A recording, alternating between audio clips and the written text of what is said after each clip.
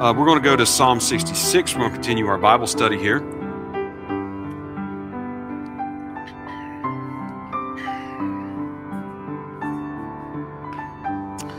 So getting back to our Psalm study and start with our summary for Psalm 66. Psalm 66 praises God for the past deliverances of Israel and anticipates the future deliverance that means salvation for the world. I'll go over that one more time. Psalm 66 praises God for the past deliverances of Israel and anticipates the future deliverance that means salvation for the world.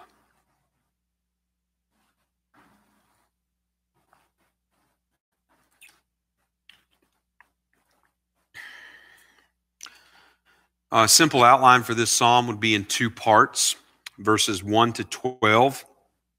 Calling all the earth to praise God. Verses 13 to 20. The witness of God's covenant faithfulness. I'll go over that one more time. Verses 1 to 12. Calling all the earth to praise God. Verses 13 to 20. The witness of God's covenant faithfulness. All right, so Psalm 66 does not name an author. It does have a superscription to the chief musician, a song or psalm. So it is one of what are called the anonymous psalms, where there is no named author at the superscription. There are actually 4 anonymous psalms in Book 1. There are 4 in Book 2. There's none in Book 3. There's 14 in Book 4 and 28 in Book 5, which makes for a total of 50. So out of the 150 psalms, there are 50 of them that do not have an author ascribed in the heading or superscription of the psalm. Now, this psalm, actually, in Psalm 67, is the next one in Book 2. So these two psalms, 66 and 67 together, do not have an author named, though they both have a superscription.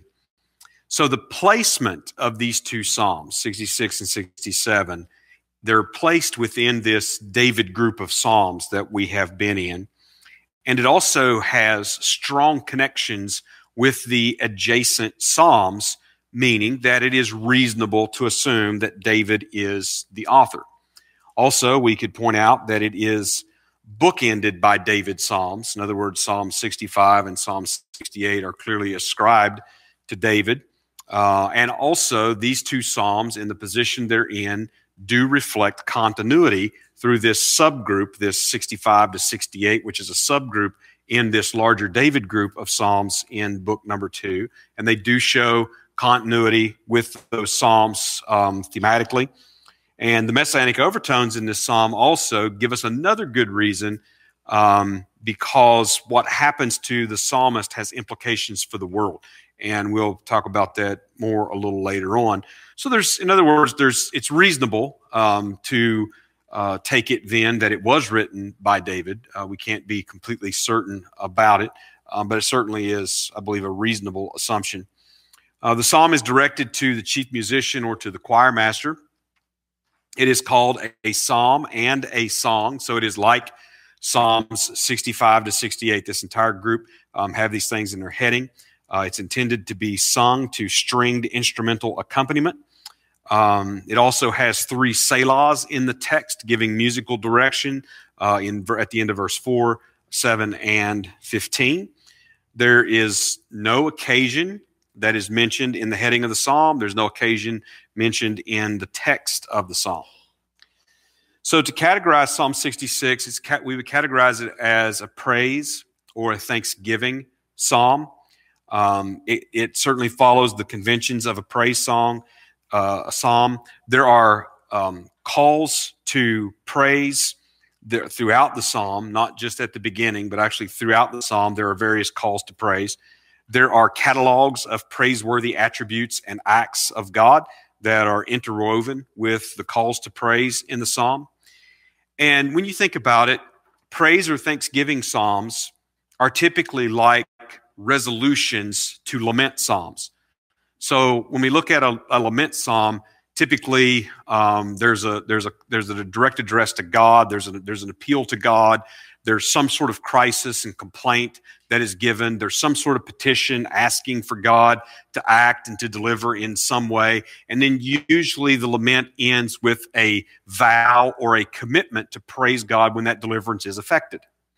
All right, so that's a lament psalm. That's just the typical conventions of a lament psalm. So a praise psalm is sort of like the other side of that coin. It is a psalm that is focusing on praising God. It speaks as if that deliverance has already happened and is praising God for it, even though, as can be seen clearly in this case, when the psalm is written, the deliverance hasn't happened, and it's a future prospect that is being looked at. But this psalm then, as a praise and thanksgiving psalm, functions well in this group because early in the David group, there were a number of lament psalms, and the latter part of the group contains a number of praise psalms. And this is also found in the Korahite group of psalms as well. We've talked about that when we were looking at those. So that would be the primary psalm type. It does contain some prophetic predictive elements. It looks forward to the conquering of the earth and the nations worshiping God. It does contain some historical narrative elements. It makes references to the past deliverances of Israel, and of course, their significance for what is anticipated in the future. So Psalm 66 has connections with these preceding David psalms, particularly Psalms 51 to 65 up to this point, but particularly connects with Psalms 65 through 68. So that little subgroup we've been talking about that we're in. The use of the term song in the heading, as well as the singing of praise in the text. Singing is continually repeated in the text of the psalm as well. And it shares connections within this David group, within the Korahite group, like we've talked about. Other earlier psalms also that refer to the universal praise and worship of God, which there are a number of those that we have already looked at. There are some in the Korah group, some in the David group as well. The prophetic elements also share some connections with the prophets. So particularly, there's a description of the suffering of Israel in exile. And these echo the terms and imagery from the descriptions of the prophets about this time on Israel, and also tending toward the resolution of that, which is the restoration of Israel as well. So the poetic imagery of Psalm 66. So the mood of the poem, being a praise psalm, as we would expect, it's very bright. It's very hopeful. This particular psalm is just effusive in praise. There's just continual praising of God throughout the psalm. You do have some darker elements, like when talking about being tried and refined as silver and those sort of things. Some of those elements are a little darker, but they're not allowed to dominate the psalm. They don't dominate. They don't dominate, and they don't dim the brightness of the whole psalm. And what is interesting about it is that they're looked at in a future retrospect. So these things that are being written about are future to the psalmist, is anticipating this future, but is also, he's writing as if these things have happened, and he's looking back on it, which, again, is a poetic device. So you have an interplay in this psalm, actually, between past, present, and future. There's a bit of imagery in this psalm as well. The imagery here is sometimes historic, so it's literal imagery. And sometimes it's more figurative imagery. So historic imagery would be like the drying of the sea and the drying of the river in verse 6 so that they could walk across on dry land. That would be historic imagery. The figurative imagery would be the people, and this would be a reference to Israel, obviously, being tried like the refining of silver in verse number 10.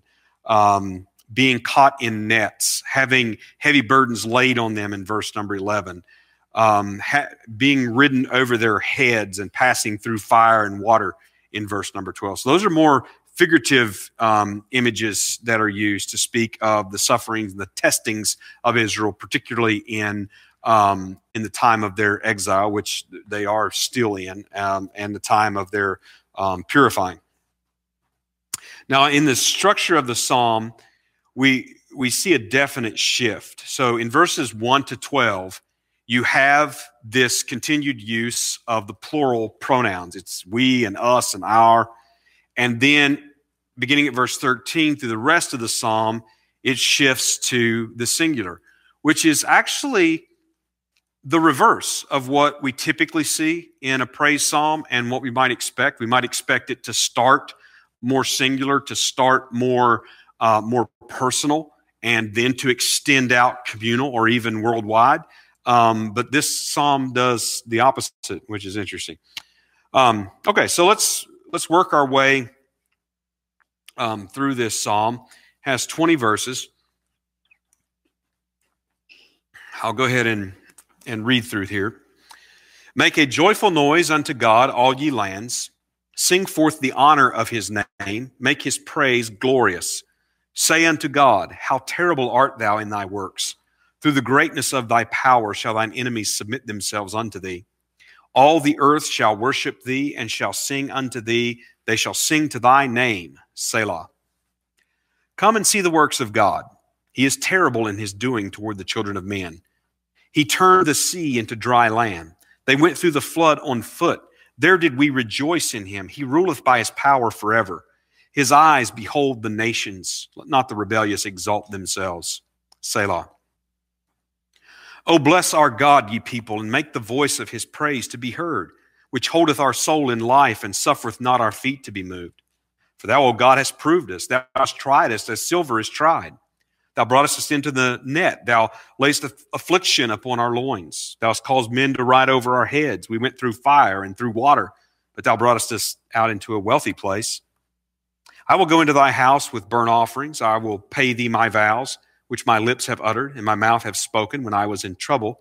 I will offer unto thee burnt sacrifices of fatlings with the incense of rams. I will offer bullocks with goats.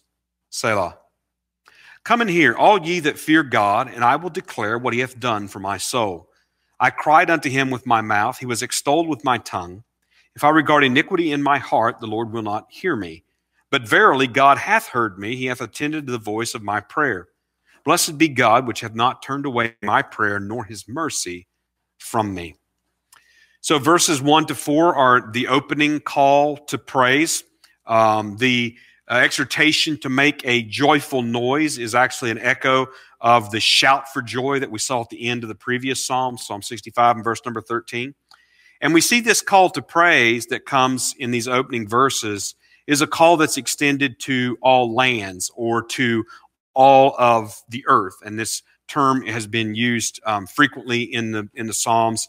More recently, Psalm 57, verse 5 and 11, Psalm 59, verse 13, Psalm 65, 5. And we could also, the Korah, talk about the Korah Psalms, 46, 10, 47, 7, 48, 10. So in other words, these are the latter part of the David group, and we're seeing this concern of universal praise and worship of God, and that again reflects what we saw in the Korahite Psalms as they progressed, as they began with the laments, with the exile and the abandonment themes and judgment themes, the oppression of enemies, and came into deliverance with the coming of the King and so on, and extended praise to all the earth. And so we see that being reflected here in these David Psalms as well. There's directions here to praise his name, and that's echoed again in verse number 4. But here it is, the honor of his name. And this word honor is the Hebrew kavod. We've talked about that a number of times, and just a term I want you to get familiar with and to recognize. It's a significant term throughout the Psalms and throughout all of the Old Testament as well. Translates into the New Testament as well. It's the word for glory, most often translated glory, the glory of his name. And we have noted numerous times how that this Hebrew term kavod is used as a motif of kingly glory and power. And that's not only within the Psalms, it's also in the law, that's also within the prophets. But we see it in the Psalms, beginning with Psalm 3 and verse 3, the first time that it appears in reference to kingship there. Psalm 4 and verse 2, Psalm 7 and verse 5, Psalm 8 and verse 5, Psalm 16 and verse 9, Psalm 24 verses 7 to 10. And of course, I chose those Psalms out of Book 1 because they are heavily messianic Psalms and the use of glory in reference to God's anointed king. Now, more recently in the David group, we have seen this term used, Psalm 57 in verses 5, 8, and 11, as well as in Psalm 62, verse 7, and Psalm 63, verse 2. The glory of his name is to be praised. We read of God's terrible works in verse number 3. The word for terrible, of course, would be sort of like awesome, awe-inspiring, bringing people to awe at God's works. This is a term that is associated with the Exodus from Egypt. So we've seen it in Psalm 26 and verse 7. We saw it in the last Psalm, Psalm 65 and verse 5, and we see it forward in Psalm 106 and verse 22. In other words, this terrible, this awesome works referring to that deliverance. And we find it here in this Psalm, and no surprise, when we get down to verse 6, we're going to see references to the Exodus. So God's judgments and the exercise of his power in verse 3 are resulting in the subjugation of all of his enemies. They are bowing, cringing, trembling before him, reflecting the song of Moses in Exodus 15 and verse number 14.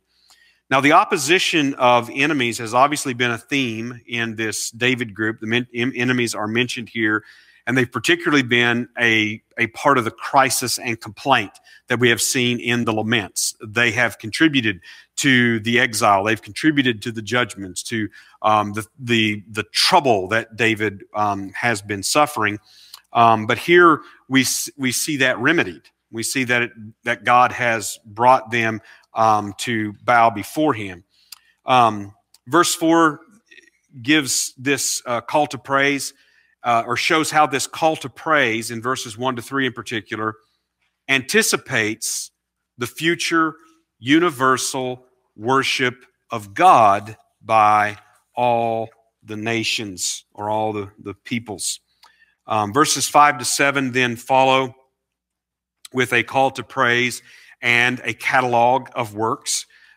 So when we have a praise psalm, typically there's a call to praise, and then there's reasons given for praise, reasons why God should be praised, or particular works or attributes he should be praised on account of. And so we have that here in verses 5 to 7, the praise of his works. And he repeats this word that's translated terrible, his works that are, again, awe-inspiring. His works, and specifically he says toward the children of men, and that is Bnei Adam, sons of Adam, literally. We've seen that in Psalm 53 and verse 2, Psalm 57 and verse 4, Psalm 58 and verse 1 in this David group. But we've also noted as we've gone along that phrase is not used a lot in the Psalms, and typically it does carry some freight with it. So the call to behold the works of the Lord has been associated with the day of the Lord imagery. And we pointed that out as well as we've been going through the Psalms, how there are day of the Lord imagery, where God's judgment and his works among the sons of Adam, the children of men on the earth, is echoed in the language that we find in spoken of about the day of the Lord in the prophets. So Psalm 46, verse number 10, and here in the That's in the Korah group. In the David group, we see it in Psalms 60 and 58, and then the Asaph Psalm, Psalm 58, another Korah Psalm, Psalm 48. All of these make use of this imagery. In verse number 6, then, we get this historic imagery. So he speaks of God turning the sea into dry land and going through the flood on foot. In other words, the water being parted and walking across. And he actually makes reference here to the sea, which is a term obviously referring to the Red Sea. This is Exodus chapter 14, verses 21 to 22. When God parts the waters, they go across on dry land. But that also happened again when they crossed the Jordan River and entered into the Promised Land. And actually the word for flood, that's translated flood here, literally means a stream or a river. And again, it's a term used to speak of the Jordan River. So it's these two crossings, these two great deliverances, and that's Joshua chapter 3, verses 14 to 17, that are being referred to. So God is being praised for his mighty works when he delivered his people from Egypt by bringing them across the Red Sea on dry land and bringing them into the Promised Land on dry land across the Jordan River. In verse number 7, then, we have something of a warning that is very similar to what we see like at the end of Psalm number 2. So God is spoken of as having rule or having dominion or by his power. And that's a term used in Psalm 8 and verse 6, Psalm 22 and 28, again, heavily messianic psalms, and Psalm 59 verse 13 here more recently in this David group. And what we see here is that God's rule, his dominion, extends to the nations, and they must be subject to him or face his anger. And again, very much echoing Psalm 2, particularly the latter part, but really the whole psalm that speaks of the nations raging against God. So the deliverance at the Red Sea and the deliverance across the Jordan anticipates the conquering of the nations and the restoration of his people Israel. And again, these are the past works. These are the past works where God has made himself known. He has shown himself to be mighty, and he's also shown himself to be faithful to his promises. And because of that past performance, this future is anticipated as secure. Verses 8 to 9 give us another call to praise and sort of a general catalog. So the call here in verse 8 is to the people, the Ami, and that is peoples, plural. So refers oftentimes to nations, kindreds, that sort of thing.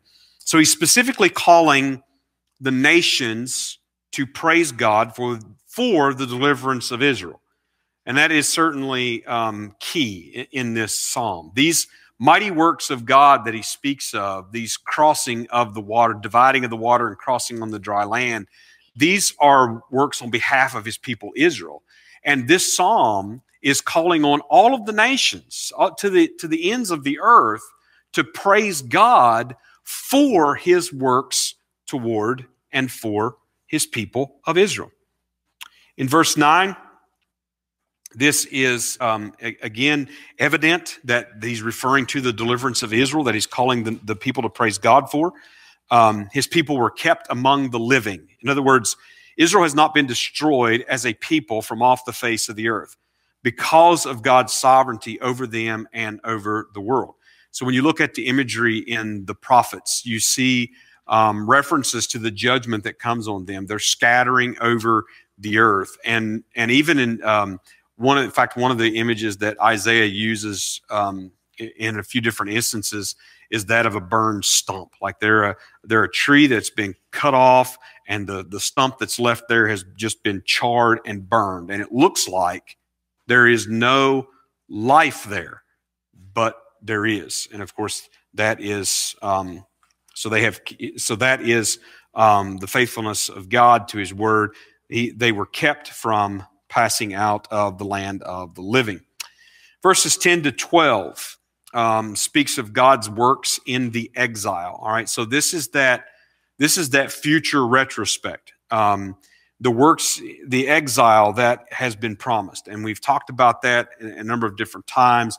You go back to places like Deuteronomy 28, I think it is, and there's parts of Leviticus as well, that even at the giving of the law, that it was foretold that they wouldn't keep it and that they would end up being scattered off the land. But in the latter day, that God would turn and have mercy on them and would restore them.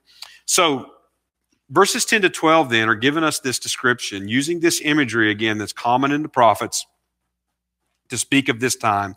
And the images here, it's sort of a double layered meaning. So some of these images also refer to the bondage in Egypt, which the bondage in Egypt is also a shadowy picture of their future exile. So there's reference to the bondage of Egypt. There's reference to the wilderness wanderings. There's reference that's applied to their future exile sufferings, being tried or tested as silver is refined, and that's an imagery of judgment on Israel to purify them, the consuming of the dross. So places like Isaiah 48:10, Zechariah chapter 13 and verse 9, Malachi chapter 3 and verse 3. Verse 11, the net and the heavy burdens on their backs is descriptive of the bitter bondage in Egypt. Again, looking forward to exile as well. In verse 12, being subjugated, being rode over their heads, which would speak both bondage and also of the future exile in places like Isaiah chapter 51, verse 23, and the various trials of exile, like the passing through the water and the fire, Isaiah 43, verses 1 and 2. But the exile will end with a new exodus, like the wilderness wanderings did, and a restoration to the promised land. And that's what we see actually at the end of verse 12, being brought out into a wealthy, into a saturated, into a running over place. This is a reference to the promised land that they will be brought into at the end of their exile in that future day. So verses 13 to 15 then is where the shift to the singular begins. And in verse 13, this shift to the singular, it also, not only does it shift to the singular, but it also shifts to the present. So the singular shows that the anticipated future fulfilling of these past promises and works is dependent on the deliverance of the psalmist. So again, we talked about how that in the structure of this psalm, it is inverted. We would expect it to begin individual and personal and move toward future and universal or global, or at least communal. But that's inverted in the structure of this psalm. So it begins worldwide, calling on the ends of the earth to praise God, and looking at all of the earth worshiping God. And then it comes down to the psalmist saying, I'm going to go to your temple and I'm going to offer rams and goats and bullocks, and I'm going to pay my vows. So in other words, what it's showing us, doing that shift, is that this anticipated future is in some way dependent on the deliverance of this psalmist. And again, most likely David. So the payment of vows is typically associated with thanksgiving and praise for deliverance from crises. And we have seen that more recently in Psalm 56 and verse 12, Psalm 61 and verse 5 and verse 8, Psalm 65 and verse number 1. Verse 14 gives us an explanation of the vows, and it is linked with trouble. Now, the first lament of David reflected the opposition of the nations to God and his anointed. He spoke of those who troubled him. Same term used, Psalm 3 and verse number 1. So Psalm 2, you remember, speaks of the nations opposing God and his anointed, that he's going to bring his king to Zion. He's going to rule over the nations to the uttermost part of the earth.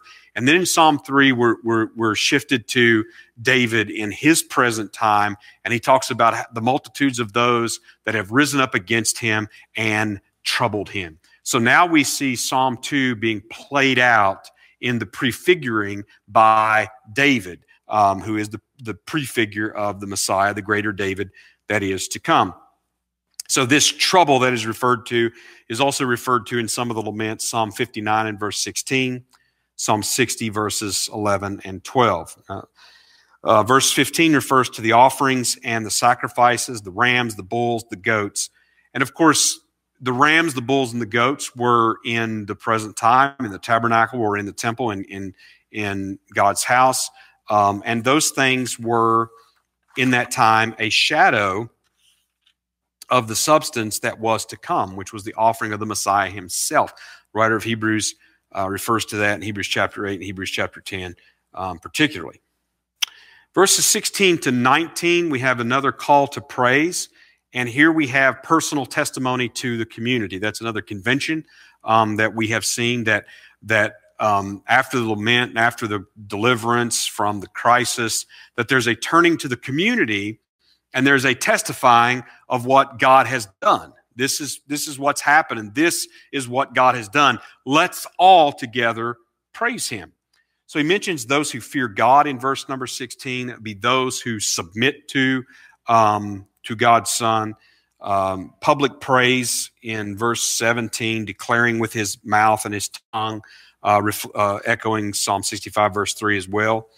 And in verse 18, he mentions the cherishing or the loving of iniquity, and that how that this would separate. God would not hear me. In other words, God would not have delivered me. God would not have heard me. Sin separates, obviously, from God, closes his ear, Isaiah 59, verse number 2. And it's also later picked up in the Gospels, in John chapter 11, verses 41 and 42. Jesus talked about how the Father hears him always.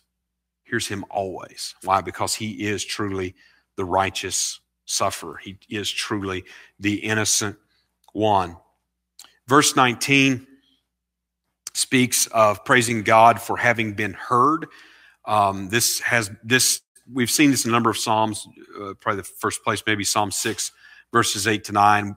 We've seen this in a number of Psalms that the one who is righteous in his cause, the one who has taken refuge in God, is heard by him and is delivered by him. And then verse 20 gives us concluding praise. Now this phrase turned away, this word here, sometimes it's translated as departed. And we can see how this is a resolution of the abandonment motif, the exile motif that we have seen in some of the previous Psalms, in the Korah Psalms, as well as the David Psalms, and even somewhat in this Psalm. There's some of that exile motif that comes in as well. But his statement is that he's not forsaken.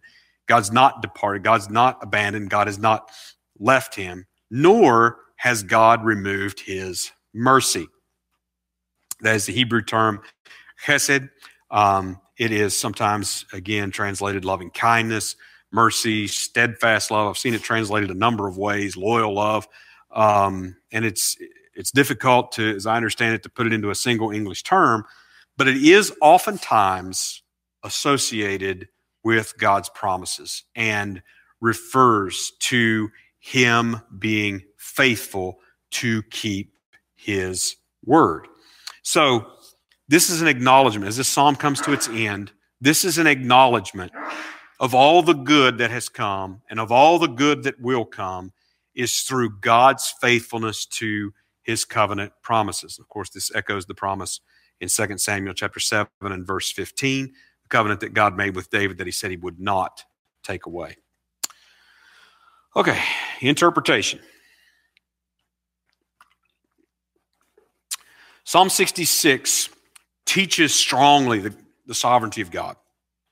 So when you look at verses 10 to 12, when he's talking about the sufferings of the exile in Israel, he states clearly that God brought this affliction on Israel. So verse 10, for thou, O God, hast proved us, thou hast tried us, thou broughtest us, thou layest affliction, thou hast caused men to ride over our heads, and thou broughtest out into a wealthy place. So God brought their deliverance on them, or their afflictions on them, but God also effected their deliverance, like in verse 6 and there in verse number 12. So the sovereignty of God is depicted over nature in verse 6, where he parts the waters of the sea and parts the waters of the river. His sovereignty is seen over the nations of the world, verses 3 and 4, and verse number 7 as well. The whole earth is called to praise his glory, his name, and his works. And it means that God is making himself known to the world through his works, and especially in regard to Israel. Now, the psalm doesn't dwell on the specifics, or we might say the precise mechanics of the deliverance. And one reason for that, I believe, is a device, and it indicates divine miracle. So it's not a fixation on all of the means of deliverance, but it is an emphasis on the fact that God has done this. And however all he has brought that about, he is the divine miracle behind it all. And so this praise psalm celebrates essentially God making new, a great aspect of his sovereignty as well. The messianic hope of Psalm 66 is seen through the communal praise and salvation extended to the world through the deliverance of the psalmist. And again, another good reason to believe that David was, in fact, the author of this psalm. If it's not David, then the psalmist, whoever it is still prefiguring God's anointed son king, being delivered from all enemies and even from death. So there in verse 9, you have this just slight allusion to death and resurrection in verse number 9. You have enemies subdued under him, which again echoes Psalm 2. You have the worldwide worship in his kingdom, which is prophesied in places like Isaiah chapter 11 and verse 10, Isaiah chapter 66 and verse 22, Zechariah chapter 14 and verse 16, in the New Testament in Philippians chapter 2 verses 10 and 11. So the new Exodus is pictured here as a mirror of the former. It's related in some ways. The former was a prefiguring of it. The Red Sea and the Jordan crossings were at either end of the wilderness testing. So you had the crossing the Red Sea, you have this wilderness testing, and then you cross the Jordan into the promised land. And so the future restoration will also come after the day of the Lord, after the culmination of their exile testing and purification. So they will survive the flood of his judgment when they are refined as silver, and his remnant will enter into his kingdom in the promised land. All right, application. I have two of these. How that Psalm 66 speaks to us today as modern readers. Number one, understanding Psalm 66 helps us understand the nearness of God. Sometimes when we think about God's sovereignty or many of his great attributes, and we think about God's universal scale purpose and his works and God's will from before the foundation of the world, we're thinking in such high and great and grand terms that it can make us feel small and disconnected, and even as if the troubles we face are mere trifles and trivialities. Well, this psalm, as it progresses, and again, it has this inverted structure for a praise psalm, and it progresses from grand purpose down to personal redemption. So this psalm does help to remind us that all of God's perfections and performance and the incomprehensibility of his being and his attributes and all these grand and great things, his perfections and his performances are for the redemption and restoration of all those who trust in him, whether Jew or Gentile. Number two, Understanding Psalm 66 also helps us understand our response. What is our response to God? What is our response, even to the crossing of the Red Sea, even to the deliverances of Israel, to the exile? And what is our response to these things? Well, this call to praise and worship extends to all the earth, and it extends to even to us today. So this psalm is instructing us, praise and worship God and tell of his great works.